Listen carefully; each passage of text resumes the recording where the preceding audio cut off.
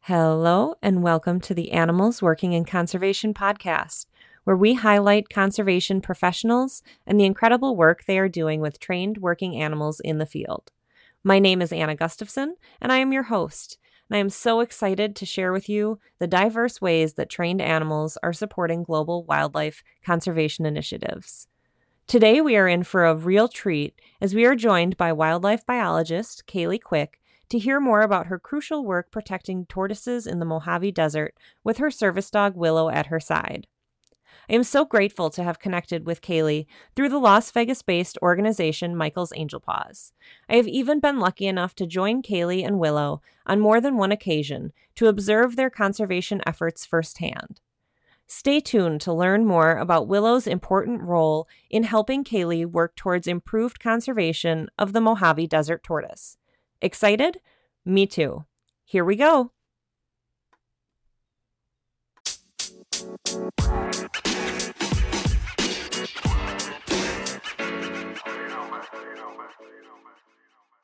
All right. Well, thank you so much for joining us today. I am really, really excited to finally be sitting down to have this conversation with you. I would love if you could introduce yourself first to our listeners, give them just a little bit of background about yourself and how you became interested in wildlife biology. Yeah, sure. Thank you so much for having me. I've been looking forward to it. So it's kind of a long story, but I've loved animals for as long as I can remember.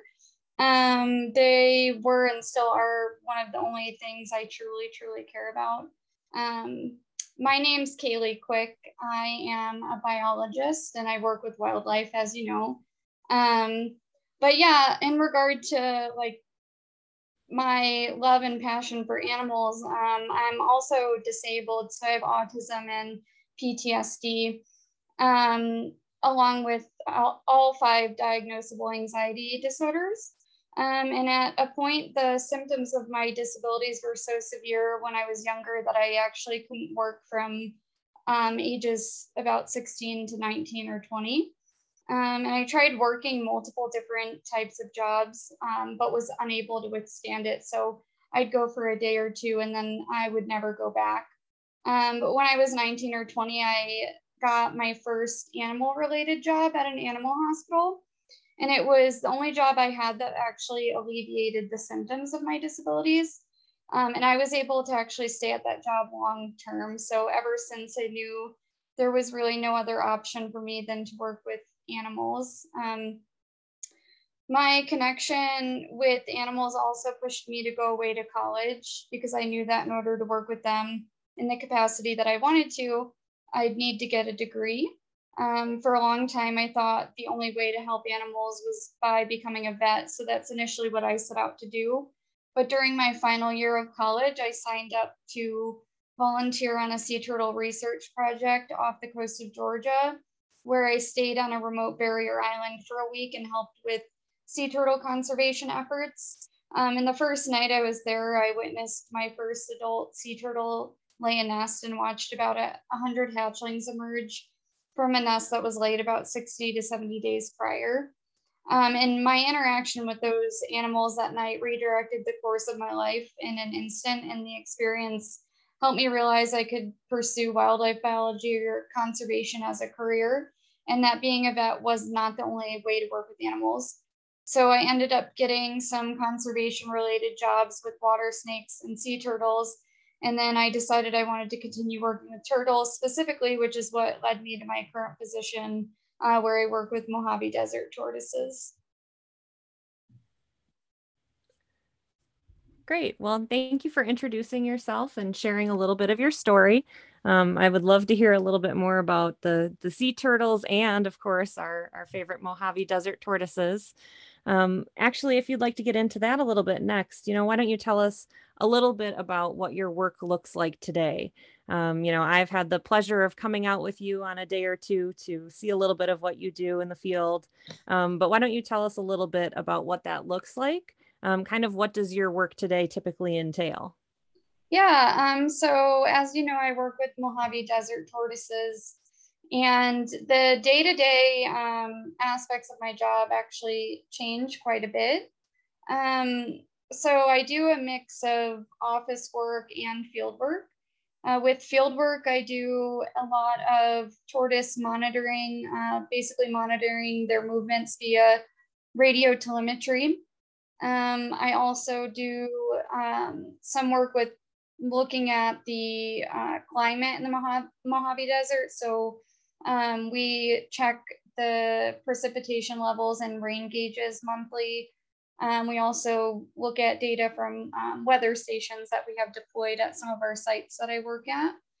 I also do a lot of tortoise handling. So I will go out and weigh and measure juvenile Mojave Desert tortoises monthly.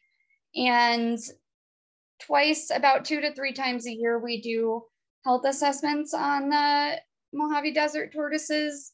And health assessments typically include just like a visual health assessment, like looking to see how they're doing health-wise. But once in a while, it also includes sample collection. So collecting blood from the animals and collecting oral swab samples.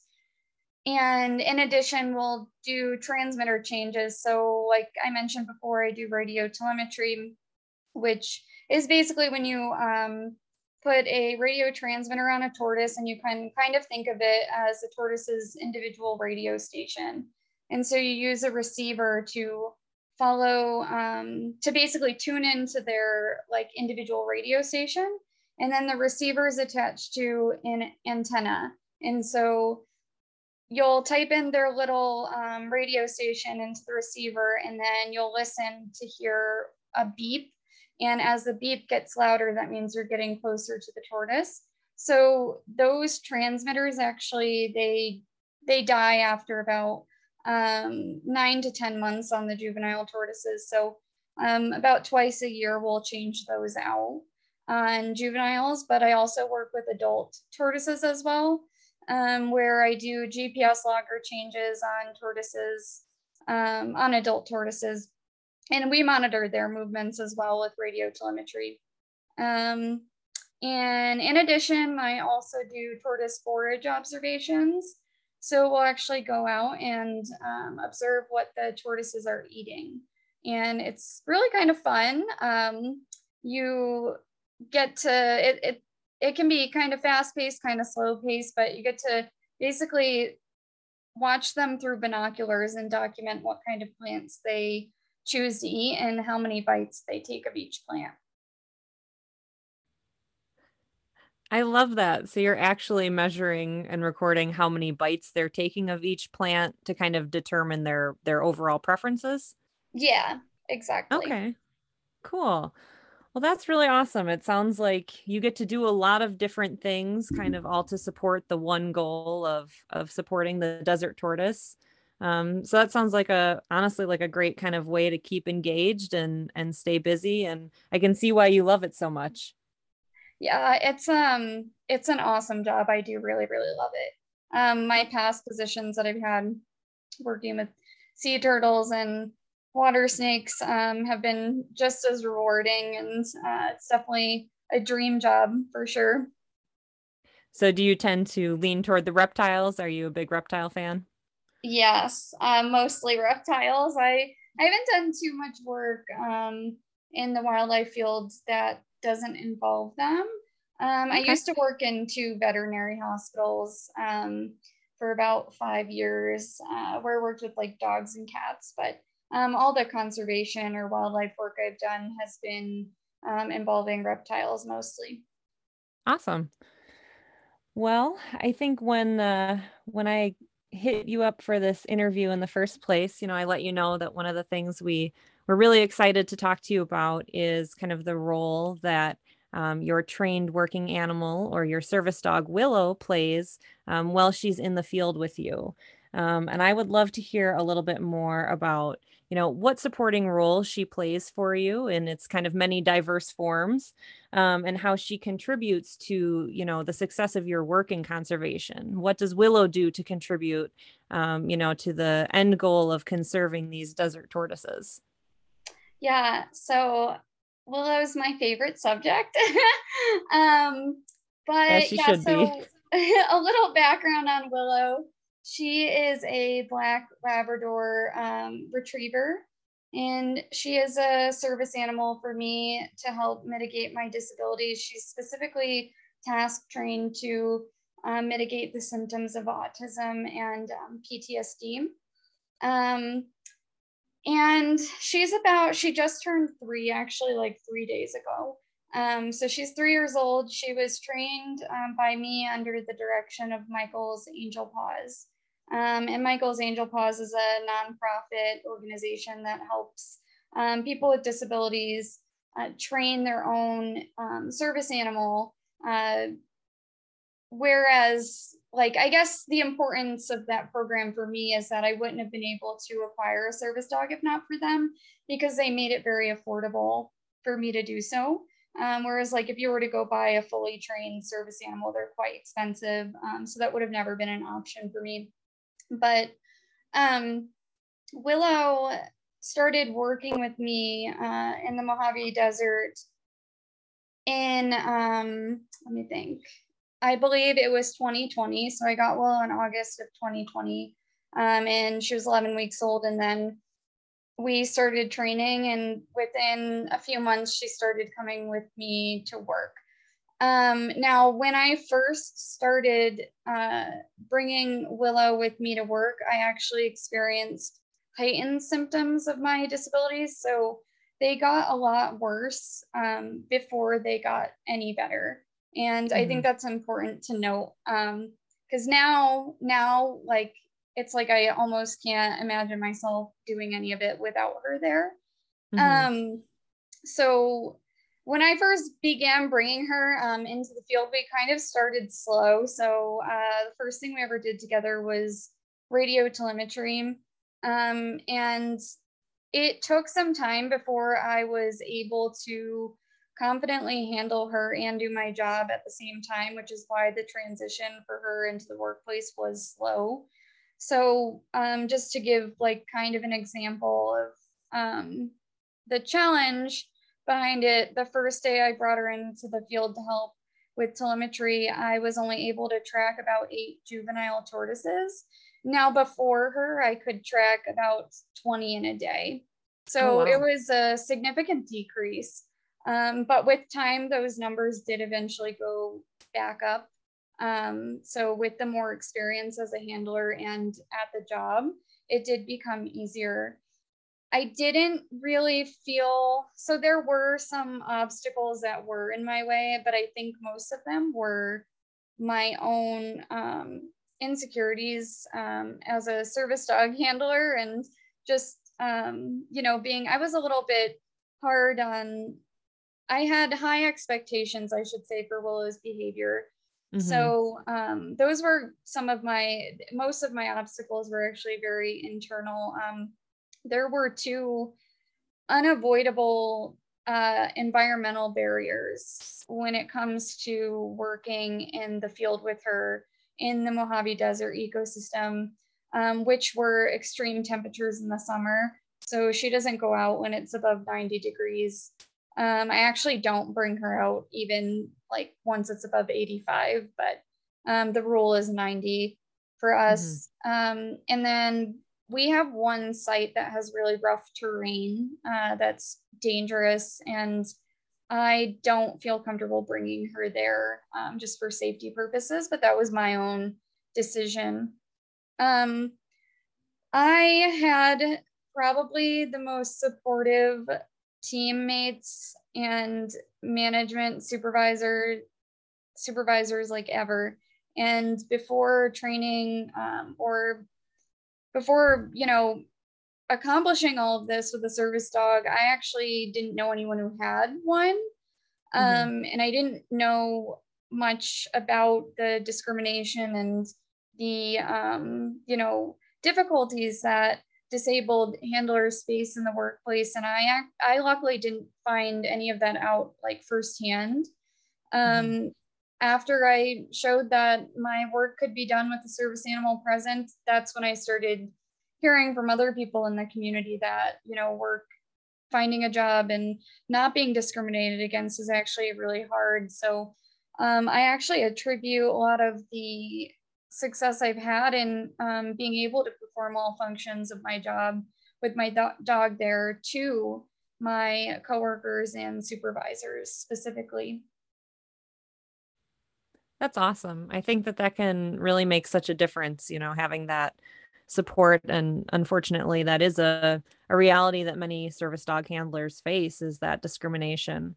Whether it's that kind of loud, more obvious discrimination or maybe the quieter discrimination that we don't even always notice, right away. So that's really great to hear that you had, the support from your coworkers and your management. I'm sure that makes a big difference in you being able to kind of get Willow up to speed and your own kind of multitasking as both a wildlife biologist and a handler. I'm sure that really helped a lot. Yeah, I think one other like really important aspect to talk about when it comes to talking about my supervisor, her name, she actually no longer works at the place that I work at, but she was there for Willow's transition into becoming a successful service dog in my field, and she's the one that advocated for it the strongest. Her name's Christina Drake, and I remember when I first ever did a health assessment with Willow present, it was with a group of people, and it was the first time my supervisor ever saw us work together. And she challenged us to kind of carry all of the equipment and to do the first health assessment of the season, which would be the first one that I did with Willow that involved sample collection. So I was going to be collecting blood and oral swabs on that animal with Willow there, along with, a group of maybe about 10 new employees who hadn't done it before. And so I hadn't done this yet, and she, challenged me to give it a try. So I did, and I was successful at it. And in the car ride on the way back from the field site, she actually said to me, I didn't think that this was going to be possible, but now I think it works quite nicely. And the reason that I bring that up is because one of the most important parts about that is that throughout my entire experience, she never made it obvious that she didn't like that. She never made it obvious that she had reservations about it or doubts about Mm-hmm. it. She Mm-hmm. showed nothing but encouragement. Like, she would always ask me, "Where's Willow? Like, are you bringing her today?" Like, she's really excited to have her out there. And so Wow. it's really important to show that she had those thoughts, but she still gave it a chance, and she still fought for us and still like believed that we could do it. And that's one of the most important things, is like, even if you do have those doubts, it doesn't mean that you're always right. And she, you know, hearing her say that, and I was really grateful that she told me that, just because it added to the importance of what she did for me. And it's also a testament to her character. I think like she's an amazing person. So yeah. Wow. Yeah, sounds like, the kind of supervisor we would all be lucky to have in our corner for sure. Yeah, And I definitely. And my current supervisor is awesome too. Um, Christina left the place I work at like maybe, I don't know, back in November, but she was there Okay. throughout the whole thing with Willow. Yeah. Okay. I think that is such an important point to make, that she was willing to kind of look past any of those reservations and just give it a chance, and see what you guys were capable of. And I think be patient during the learning process too. Oh, And I for think it sure. sounds, yeah, it Yeah. sounds like not only patient, but, enthusiastic and encouraging you throughout the learning process. So that's really great to Yeah. hear. Like I said, like the first day I went out in the field with Willow, I could only track 8 tortoises. That day, like usually we would send about 2 people out in the field to track about 40 tortoises, and that day we sent 3 people, just because we figured that it might take me a little bit more time, and I wouldn't be as fast the first time I did it, which is understandable. And as I stated, it was not as fast as it had typically been. So Sure. And when was that? When did she first come out into the field with you? Did you say it was 2020? yeah, it was in December of 2020. Okay. So you guys have a couple of seasons under your belt now. Yeah, now it's like normal. Like I feel Yeah. like different when she's not with me. Yeah, I bet.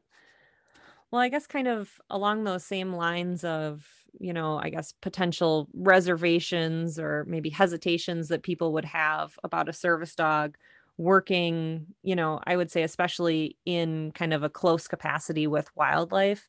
Did you run into maybe even beyond your immediate coworkers? Did you run into any kind of, hesitations about the safety or the, I guess, logistics related to having a service dog around wildlife? Are there any misconceptions you'd like to clear up about that, or anything that you think our listeners should know, kind of about just having a service dog working in that capacity?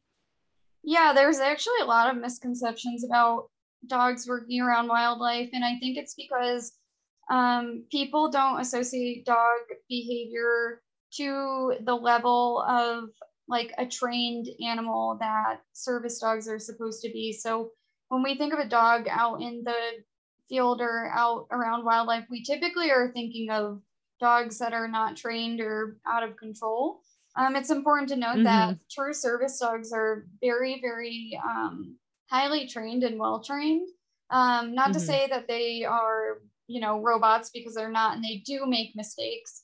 But Willow actually, like I said, there was a transition, and that one of the big things about working with her was that I was training her as I started working with her. So she wasn't fully trained when she came into my work.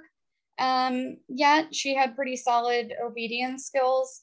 But yeah, a lot of people just don't. They think there's a safety issue associated with dogs working around wildlife, which there very well can be. It depends on the animal. It depends on the wild animal itself.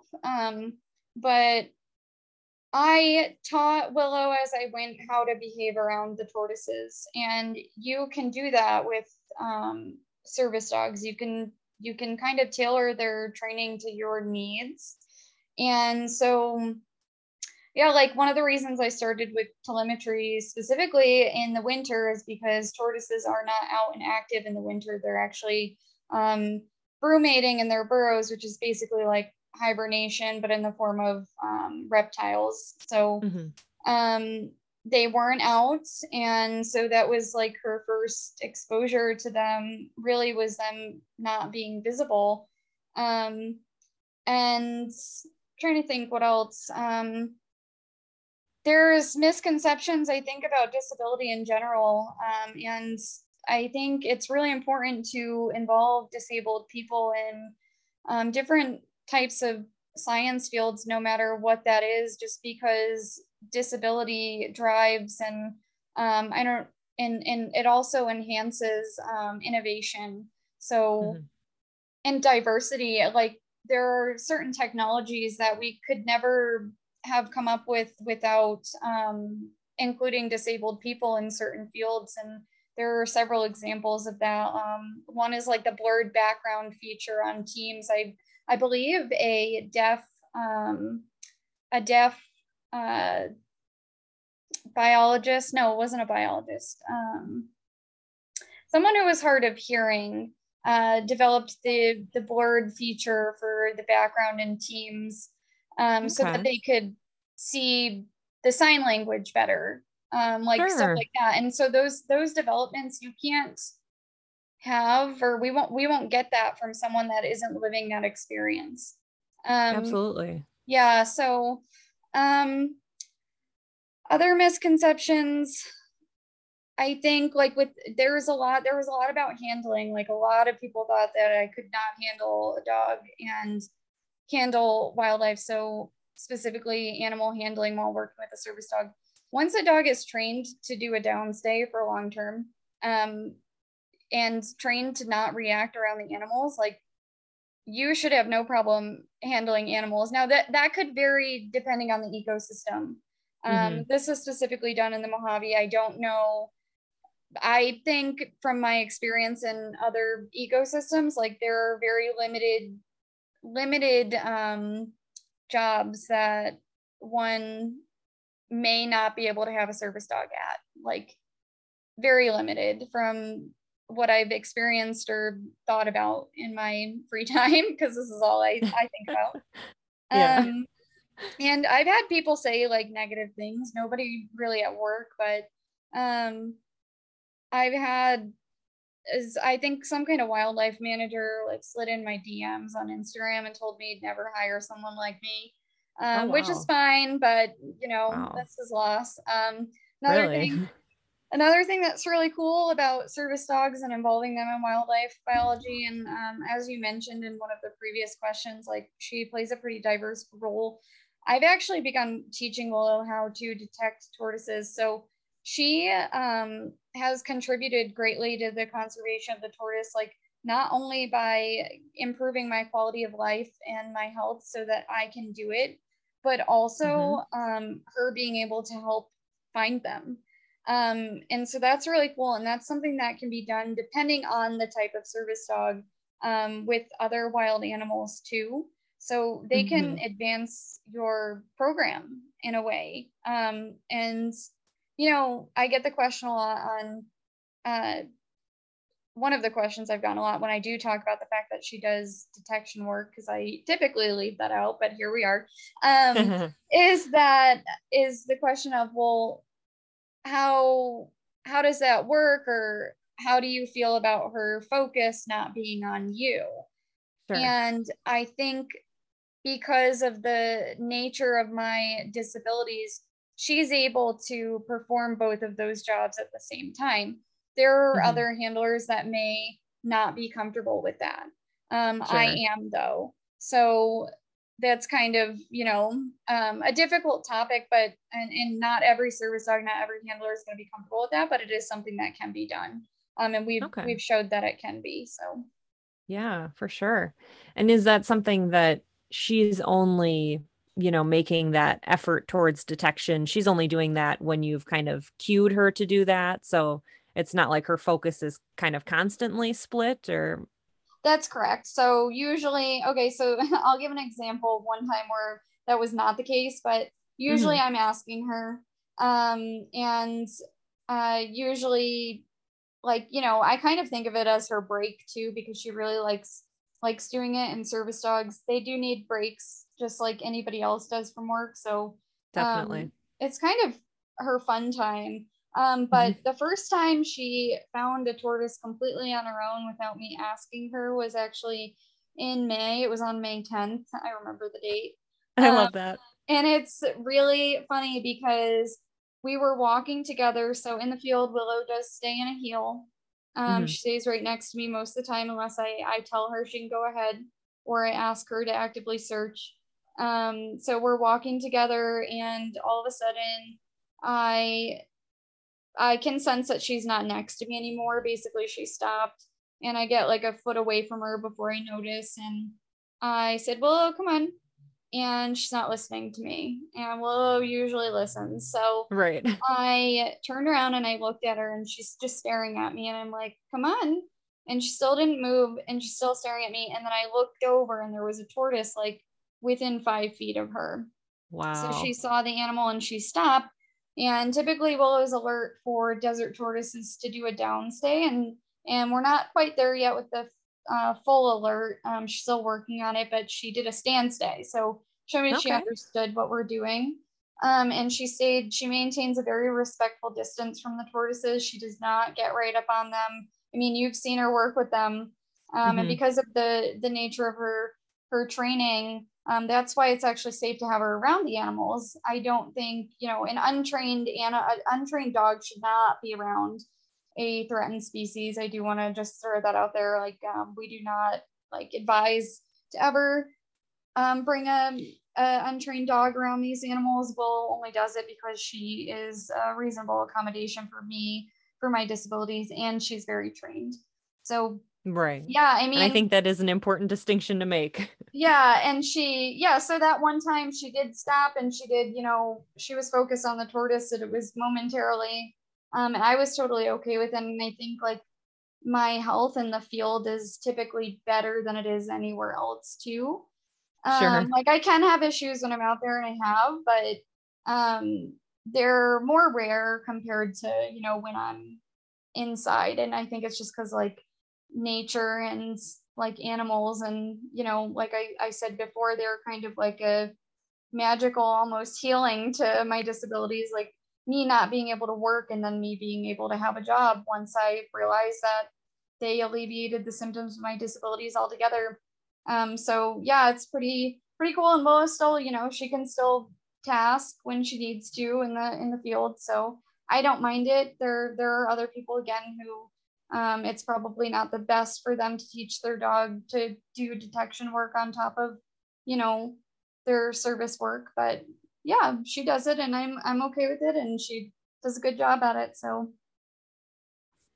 That's incredible. I think that's just really cool that she has, a chance to kind of practice multiple skills while she's out in the field with you because you're absolutely right. Those service dogs, they work hard and they do deserve their breaks. And sniffing is something that I think a lot of dogs, find to be fun and relaxing. And so if it's a win for her and a win for you, I think that's a great thing.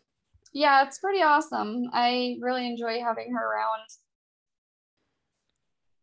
Is there anything else that you think our listeners should know about service dogs? I think you've really touched on a couple of important things tonight already, but I just wanted to see if there was anything else that you wanted to kind of share before we talk a little bit more about Willow and her spring season.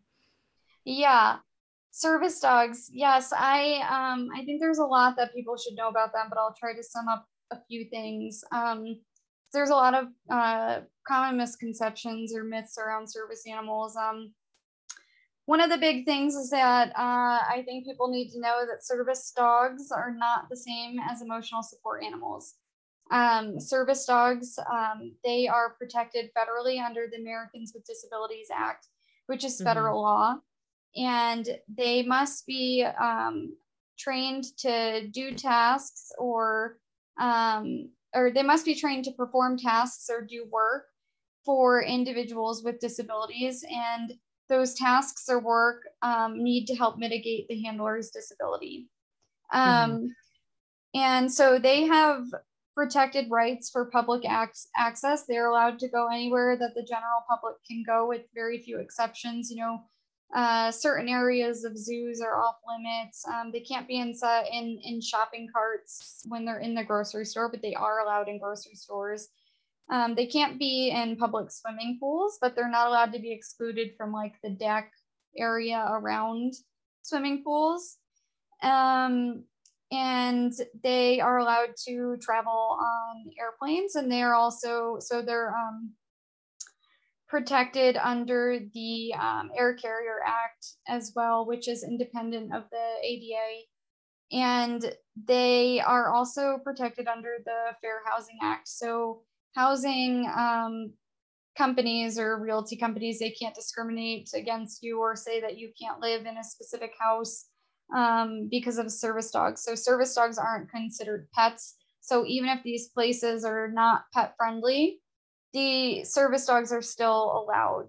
Another common misconception about service animals is that they're required to have certification. That's not true at all. There's no certification currently in the US for service animals. Businesses are only allowed to ask two questions. One is this a service dog required due to a disability? And the second Hmm. is, what task is the dog trained to perform? Those are only two questions they can ask to verify that the dog is a service dog. They can't ask for certification. It's illegal and there's no such thing. So any of those websites you see that sell those, certifications where you can just buy this online and all of a sudden your dog's a service dog. No, that's not how that works. Their Right. training is what makes them a service dog. So with emotional support animals, the only rights that they have, the only similarity that they have um, with service dogs is that they're protected under the Fair Housing Act. So with a doctor's note saying that you have a disability and need the animal for a companionship or emotional support. Housing places can't discriminate against you. You must be allowed to have your emotional support animal live with you. But that's pretty much the only similarity that the two share. And it's really important because a lot of people think that service animals and emotional support animals are the same thing, and they're not, because emotional support animals don't require the same level of training, and they're not granted public access rights. And one of the biggest problems in the US is fake service animals. I mean, they're everywhere, and it's problematic. It discredits real service animals, and it causes problems for real service dog teams. I mean, bringing your untrained pet out in public, not only is it illegal to, kind of misrepresent or not kind of, but to misrepresent your pet as a service animal, that is illegal. But it also is not a victimless crime. So I've seen handlers whose dogs have had to retire because they've been injured or they've been killed by somebody's pet out in public that did not belong there.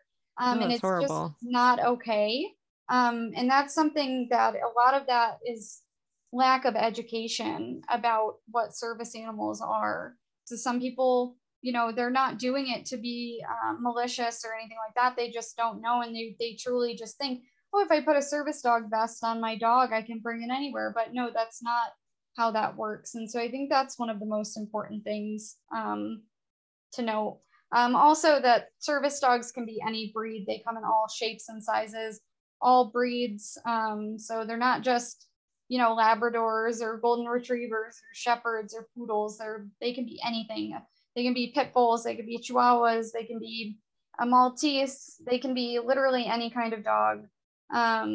So yeah, those are some of the main things I think people really do need to know about service dogs. Yeah, I think those are all really important reminders. Because I do definitely share the same sentiment as you, where there just really is, I mean, I would almost call it a crisis of, untrained and not really service animals going out into public. And certainly I've seen the negative results firsthand of what happens when you have a pet dog in Target that doesn't actually have the training, required to handle a busy store, like a service dog would. So, yeah. And also it seriously, service dogs are people's medical equipment. right. They are very expensive. It takes years to train them. It can take anywhere from 18 months up to 2 to 3 years to train these dogs. They're not easily replaceable. They're very, Right. very expensive. And like I said, Michael's Angel Paws allowed me the opportunity to have one. I would have never been able to afford one. So if you bring your untrained pet out into a non-pet friendly place and it hurts or injures a service dog and causes it to retire or even kills it, unfortunately, that's a reality, as that does happen. It's horrible. You're responsible for that, and you're responsible under law to pay for the damages associated with that. So if your dog, untrained pet, injures a service dog in public and that service dog can no longer work, you have to pay for the cost of a replacement service animal for that handler by law. It's not anything to joke around about. It's not a victimless crime. It's a serious thing. And it's not good. Yeah, absolutely. And I would say, even on, I guess, the less extreme end of things, when you say it's not a victimless crime, you're absolutely right in that. And when we think about misconceptions that service dog handlers and service dog teams face, and maybe even some of the discrimination that they face might be based off of people's negative, misconceptions that they got seeing a, quote, service animal in the store who wasn't trained and really shouldn't have been there. So it really does kind of, affect how legitimate service teams are perceived. And even if, your dog is in a very, well-trained sort of good situation, if people are experiencing more and more of those untrained, support animals out in the world, it does kind of lead to those misconceptions and unfortunately that kind of room for confusion and discrimination. So definitely not a victimless crime at all, I would say. Yeah, I actually think that's the biggest problem, or the biggest reason why handlers are discriminated against so often, both in and out of the workplaces, because people associate service dogs with fake service dogs. Like when you think of service dogs, you think of people who are bringing their fake, untrained animal into a place that it doesn't belong and disguising it as a service animal. That's part of the problem. I mean, there are more people that fake service animals than there are people that have them. So Right. that Unfortunately. totally adds. I mean, if people would just stop doing that, we would have a much easier time in life as disabled people. Sure. Yeah, it is a serious concern for sure. Well, I appreciate you kind of clarifying a few of those things. I think there is, a lot of space to kind of give people a little of clarity around a lot around those topics. So I appreciate you kind of diving into that and sharing that with our listeners. I think let's talk just a little bit. Let's kind of switch back and talk about Willow a little bit more specifically again, just because I'm dying to know, you guys kind of just wrapped up your spring season. I know temperatures are, of course, getting hotter in the Mojave. So I'm guessing is she kind of past her time of being outside with you during the field work now? Yeah, so our busiest seasons are the spring and fall. So she she came out with me this past spring. Of course, she kind of stopped coming out probably toward mid to end of May. Depends on the Hmm. temperature. Um, so she won't be going out much more this summer unless I start super early, which most of the time I do anyway. So another thing with Hmm. temperature restriction in the Mojave is we can't handle tortoises once it's above 95 degrees anyway. Sure. So she can come out for like short morning activities if there are any. So I usually get up before the temperature gets pretty high anyway. Like I'm up at like 3 or 4, sometimes 2 in the morning to start. But yeah, so she's kind of she probably won't be working much the rest of the summer, but she's out there during the busy times with the handling that mostly occurs in the spring and fall, and in the later in the spring as well. So yeah. Okay. Cool. And it's, I was going to ask, if you had kind of a favorite moment from this spring season, but I guess May 10th might be the favorite moment, hey? Yeah, that one was my favorite moment. Yeah. That was totally my favorite moment, like at all, like ever probably. Um, well, I've had a few, but for this past spring, that was my favorite moment. Favorite moments ever was probably that first time that I did the health assessment with the sample collection that I mentioned earlier. Uh-huh. Um, and one time, this was really funny. This is one of my favorite things. This was not this spring, this was a while ago, but we carry these little like cardboard takeout containers in the Hmm. field. Um, they're literally their to go containers, like if you were to get Chinese food or something. Sure. And we carry them with us to rehydrate tortoises. So if tortoise like voids its bladder during handling or something, or it needs a drink, we typically with the juveniles, we'll put water in these little containers, and then we'll put the juvenile tortoises in them so that they can soak and get a drink of water. Um, and one time, Willow and I were out in the field, and it was super windy. And I had the soaking containers, I call them soaking containers, but the takeout containers in my hands. And two of them just like got taken by the wind and started like flying across the desert. They were the only two I had, so I needed them. Of And course. so I run after one, and she literally went the other way and ran after the other. And That's I grabbed one, amazing. and she grabbed the other and brought it back to me. It was awesome, and it was hilarious. Wow. So That is some cohesive teamwork. Yeah, it was funny. I don't even think I asked her to either. Like, I think she went to take off, and I was like, I said no to stop her, like, because she usually never takes off. Hmm. And then when I realized what she was doing, I was like, no, go ahead. Like, I need that. So, That's awesome. yeah. I love when they surprise you with things like that. Yeah, she's hilarious. One other time I had my it was like an ID card or something in my back pocket while I was handling a tortoise. And we have to practice really good biosecurity when we're handling tortoises. So like not touching things after we've touched the tortoise. So once my gloves are on and I handle a tortoise or start handling tortoise, I have to limit what I touch. And like there are certain things that I cannot touch. And if I touch anything with those contaminated gloves on, it needs to be cleaned in a very specific way. So I had an ID card or something in my pocket, and I had gloves on, and I was handling a tortoise, and the ID card fell out of my pocket. And Willow was laying behind me. So when I'm in the field working tortoises, when I'm handling them, she lays directly behind me, and you've seen that. So the ID fell out of my pocket, and she picked it up to give it back to me, but I couldn't touch it. And my Sure. coworker that I was teaching, it was a new employee at the time, I was teaching how to do handling and biosecurity and health assessments and such. I like she had it in her mouth and she was holding it like patiently, like, I got this for you, you're gonna take it. And I'm like, I can't grab that. So my coworker was like, do you want me to get it? And I was like, yeah, just put your hand out in front of her and say give, and she'll give it to you. So we Uh-huh. did, and she just placed it gently in his hand. It was so funny. Oh. So she's pretty awesome. Oh, she is awesome. As I've met her in person, and I got to tell our listeners, Willow is really incredible and Yeah, adorable. she's got that energy sometimes, but she's the best.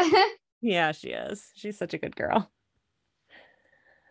Oh, well, it sounds like you guys have, accomplished a lot of important work in the field together and also had some fun in the field together. So I think that sounds like a great combination. We definitely have had a good time. Definitely some serious struggles. I definitely don't want to like undermine that at all because the beginning was not a good time. Some there are some days where it is like still like can be a lot. You know, I have to I another thing like in terms of like obstacles is typically, I have to carry more gear than other people do in the field. Hmm. It's because I have a dog with me. Sure. So, but the beginning, it was very, very hard. Like, not one part of learning how to do my job with my dog was easy at all. Now it's just normal. Right. So we have fun with it. But at the beginning, it wasn't fun. But I'm glad.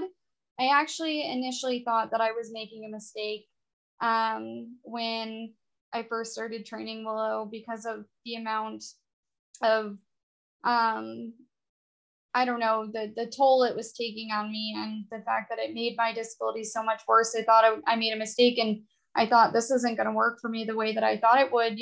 Traditional Hmm. treatment methods didn't work for me. So this was kind of Sure. my like last resort option. Okay. And so I was just like, I don't like, I think I made a mistake here. But I think this is another important thing to know is that once I pushed through that discomfort, like every obstacle or challenge that we faced, once we figured out how to resolve it or figured out a way around it, it became so rewarding that I just wanted to keep going. And Hmm. because of that, like once I pushed through the discomfort, it actually had significant positive impact on my health and like overall quality of life. So while at the beginning it was really awful, like now it's awesome. And I know there are a lot of service dog handlers out there that they have the same feelings that I do when they start training the dog, like this isn't going to Hmm. work. And some of them, they can't push past that discomfort. Not everybody can. But I'm really glad that I did. And So I think like the message there is that it does get better if you keep trying.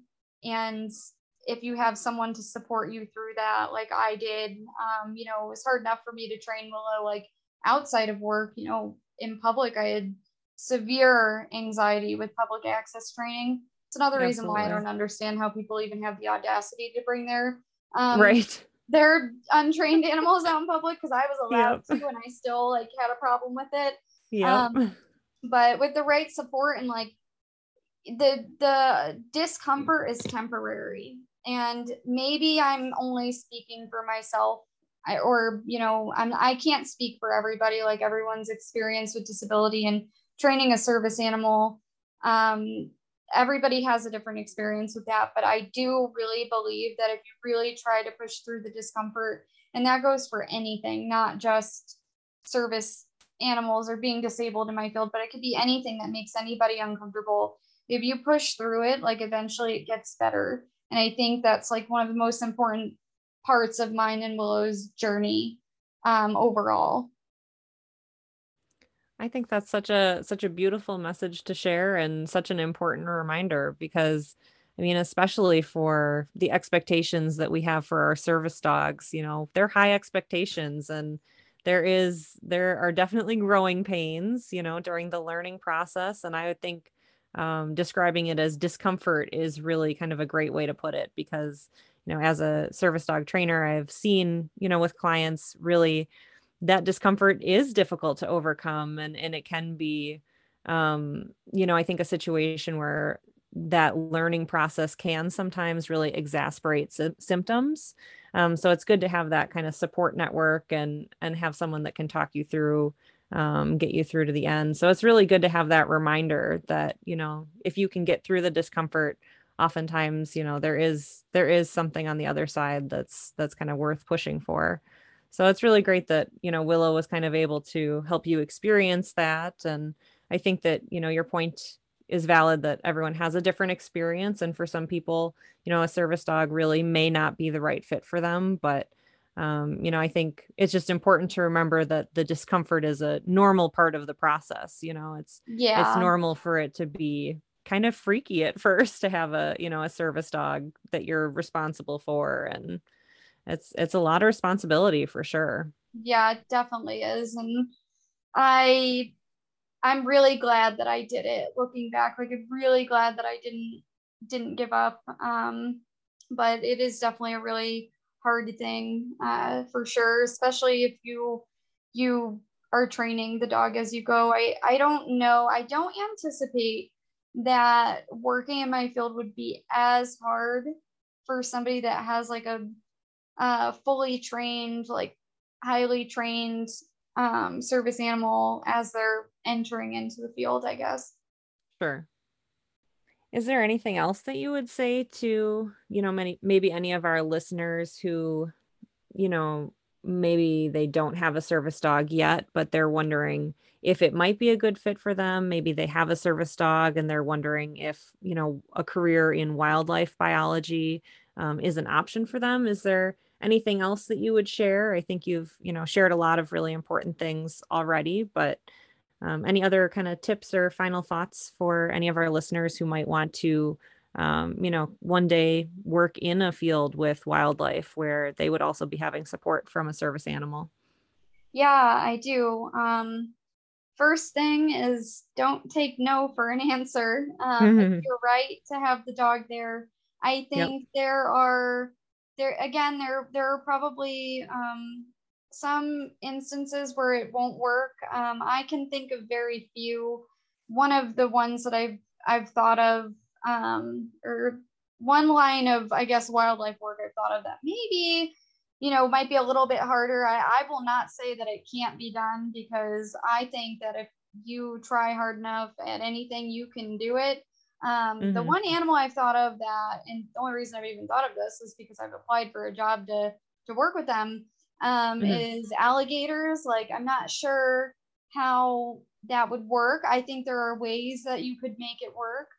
Um, Interesting. yeah, Yeah, I another could see that thing. being complicated. Oh, for sure, yeah. Like, but there are ways. Like, there are probably ways to Sure. for sure make it happen. Okay, so another thing is a lot of people that aren't living your experience with disability, they like to give their input on whether you can or can't do something with whatever disability it is that you may have. Ultimately, those are not the people who should be deciding whether or not you can perform or do something with your service animal or medical equipment there. The disabled person is the one who should be making that, decision. So at the end of the day, if you think that you can do it, then you can if you try. And someone else that isn't living your experience doesn't know that, and they won't know that because it's not them. Like, I think that's a really big thing to consider when trying for a job like mine, or trying for a job that lacks disability representation. I mean, that's another thing, is representation matters. Like, absolutely.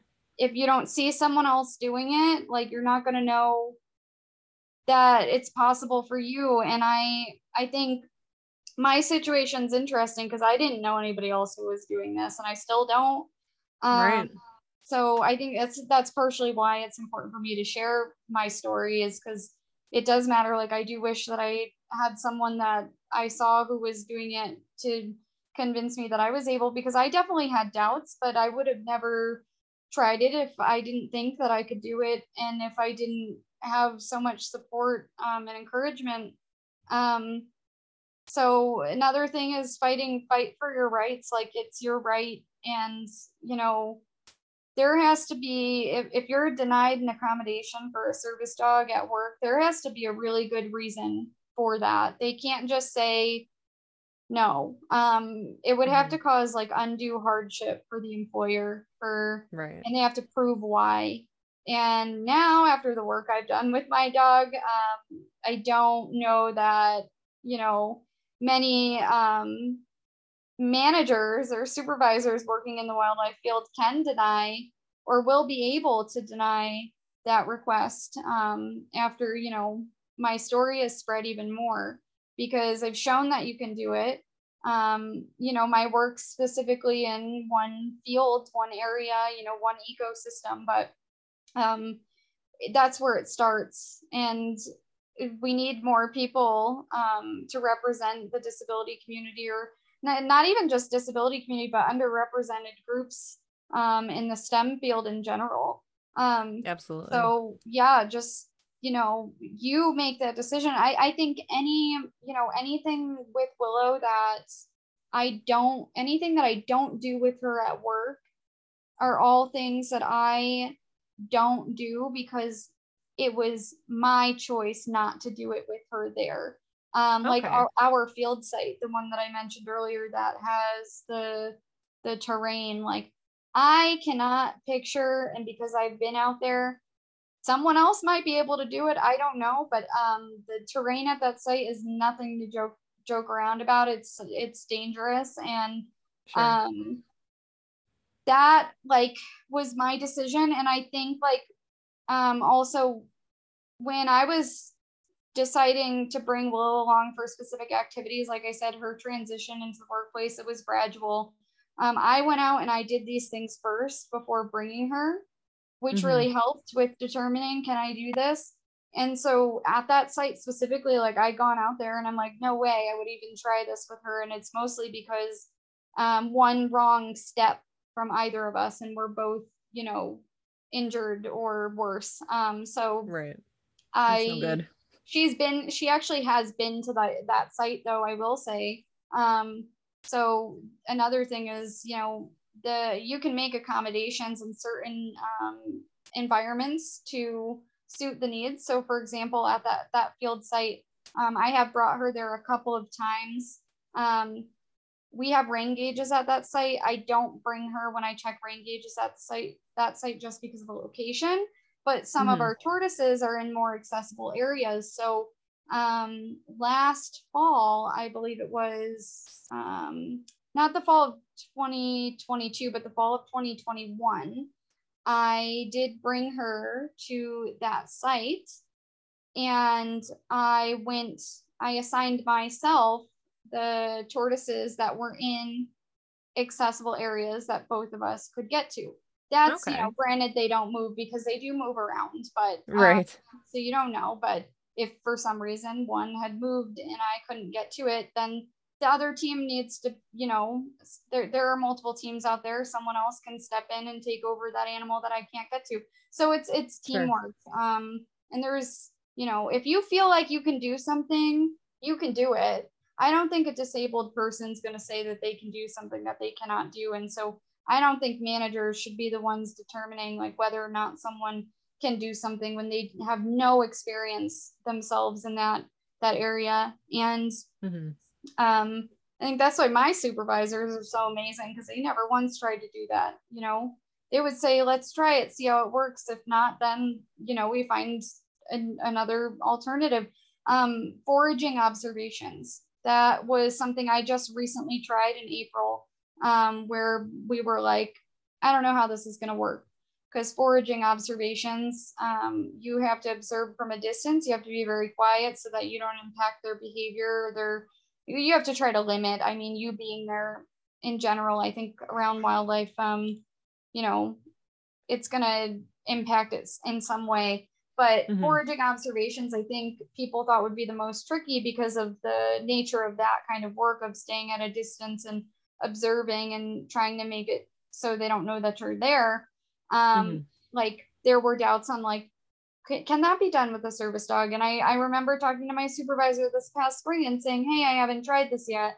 And he was just like, yeah, we don't know yet. Why don't you go out and give it a try? If for some reason you're not getting observations, but everyone else is, then maybe we just find something else for you to do. But then I went out and it was totally doable. Like I got, I think I got more observations that day than the other people did.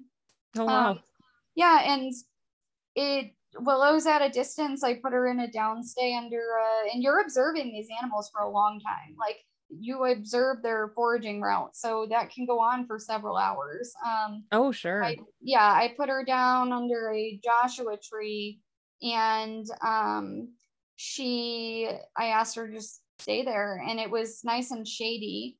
And Willow likes the shade. She doesn't really want it. The temperature wasn't too hot, but it was definitely hot enough or warm enough where she was like, panting.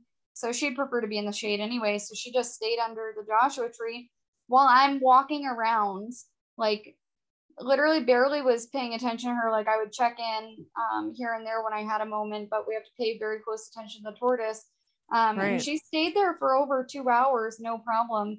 There was another time where a tortoise actually turned and started going directly toward her.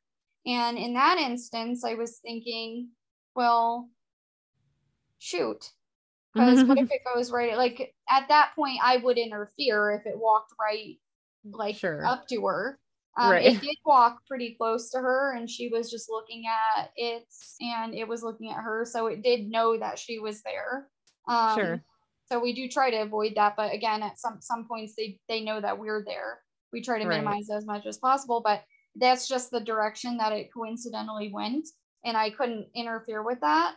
So I waited to see what would happen, and Willow just stayed laying down and looked at her, and it, walked a couple more steps toward her, and then it turned and it redirected its foraging route. And I don't know if it did that because of her, if it was just genuinely going that way in the first place. So I would have interfered if I had to in that instance, but Willow's trained around the tortoises. She wouldn't have gotten up and reacted to it or anything. Like she doesn't have prey drive around the animals at all. But I still would have, not let it walk on top of her or anything like that. Like we're definitely very safe out there when it comes to the animal interactions. Sure. I'm imagining they're very deliberate little steps forward. I could just see him, little tortoise walking up to Willow and her just waiting. Like, what do? I stay right here. She knows exactly what to do. And I'm standing there like, oh no, like I wasn't like, I didn't think that of the possibility of this. But, and she's usually very hidden too. That's another thing. Like she's hidden out of the way, like behind a tree at a very significant distance. Like tortoise has no idea that she's there, to my knowledge. I mean, I think she's pretty far enough away that it wouldn't know. So yeah, I mean, it's all about breaking barriers. Like you just, if you think you can do something, just give it a try. And if it doesn't work out, it doesn't work out. And maybe you need to do it where you go out first and you try it alone first, and that's totally okay. That's what I did for a lot of it. It took me forever before I started handling captive tortoises with Willow around. So yeah. I think that's a really important, that's such a great message to share, like to just give it a try, and you can always, troubleshoot from there. You can try it another way, or if you decide that it's, not a good fit, then you can kind of look for other solutions. But I think some great reminders there to give it a shot, and also great reminders to advocate for your dog's needs as well. I think it's great that you've got the one field site where you do set those boundaries for her. I think it is okay to have those limits. You don't have to feel like she has to be with you at every moment and in every situation for her to, do her work as a service animal. So I think Exactly. that's an Yeah. important reminder. Yeah, and like I said, they need breaks too. So during, there are some days that I don't bring her in the field, and so I think those days where like it's at that specific site where I don't feel comfortable, I think that's good for her to, a good day for her to take a break. I also have an accommodation at work where I can rearrange the schedule. So like I didn't talk about that at all, but my accommodations in the workplace are to not have my dog work above 90 degrees, to be able to rearrange office furniture as needed, and to be able to rearrange the field schedule as needed as well to fit our needs. Okay. So like I've been able to, like at that field site, that's a perfect example of like me, if for some reason I do want to bring her out there on a specific day for a certain thing, I arrange so that I go to areas where I can go. Or if it's, during a day where there's rain gauges, like I said, I will not bring her for rain gauges, rain gauge checks at that site. Like say that it was a bad health day and I really did need to have her with me, I would need to rearrange it for somebody else to go do that work instead of me. And that's part of accommodating disabled people. And Right. I think my work and my teammates, we also, like, we set a perfect example for that, and the things that can be accomplished when you just give someone a chance and include them. So Yeah, you guys definitely have some great teamwork. I've seen it in person, seen the way you guys work together. So yeah, thank you. yeah, it makes a big difference when, you just have people that are willing to like listen and do what works for you in that moment, and, just have that flexibility, and, see everyone as people and not just coworkers, kind of Yeah, accommodate their exactly. needs a little. Well, awesome. I think you've really shared a lot of important information. Definitely some encouraging messages for anyone who might be interested in, maybe having a service dog if they don't already, or bringing their current service dog or future service dog into, the wildlife biology field. I think that there's a lot to learn from you and Willow and the work that you're doing together.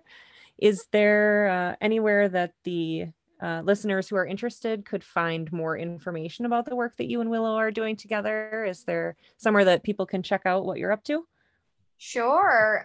So we have an Instagram account that we post a lot on. It's at willow tree underscore SD. So at WILLOWTREE underscore S as in Sam D. Perfect. Awesome. Well, I will be sure to write that in our show notes as well. for anyone who didn't catch that. But definitely, you always have engaging content on your Instagram. So I highly recommend that people check you out and see what you and Willow are up to. Yeah, we have a TikTok too. I can tell you that one. Yeah. Yeah. We just started it, so it's basically the same exact handle, Uh-huh. but it's with a period after tree instead of an underscore. So it's at willowtree.sd. Okay. Well, we'll be sure to differentiate the two in the notes for sure. Cool. Sounds good. Awesome. All right. Is there anything else that you wanted to share with us today before we wrap up here? Um, just that I think, you know, one of the things we can learn from Willow's story is that, there is no I saw this quote somewhere. I don't know who it's by, but there is no diversity, equity, or inclusion without disability. And Mm-hmm. you know, diversity, equity, and inclusion, it starts with us. And so Willow plays a significant role in the conservation of Mojave Desert tortoises, by helping me help them. And, I think that people should be inspired to, managers and supervisors and other people who may be teammates in the future to a disabled coworker.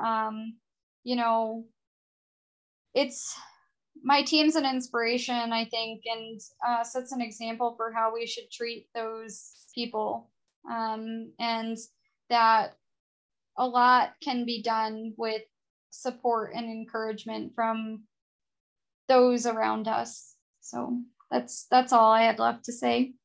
Yeah, for sure. I think that's an important message because that support and the teamwork, I think, really does make all the difference. For For sure. sure. Yeah. Awesome. Well, thank you for joining us tonight. I'm glad we finally got a chance to sit down and talk a little bit more about Miss Willow, and the work that you guys do together. So thanks Yeah, again. thanks for including us. This was fun.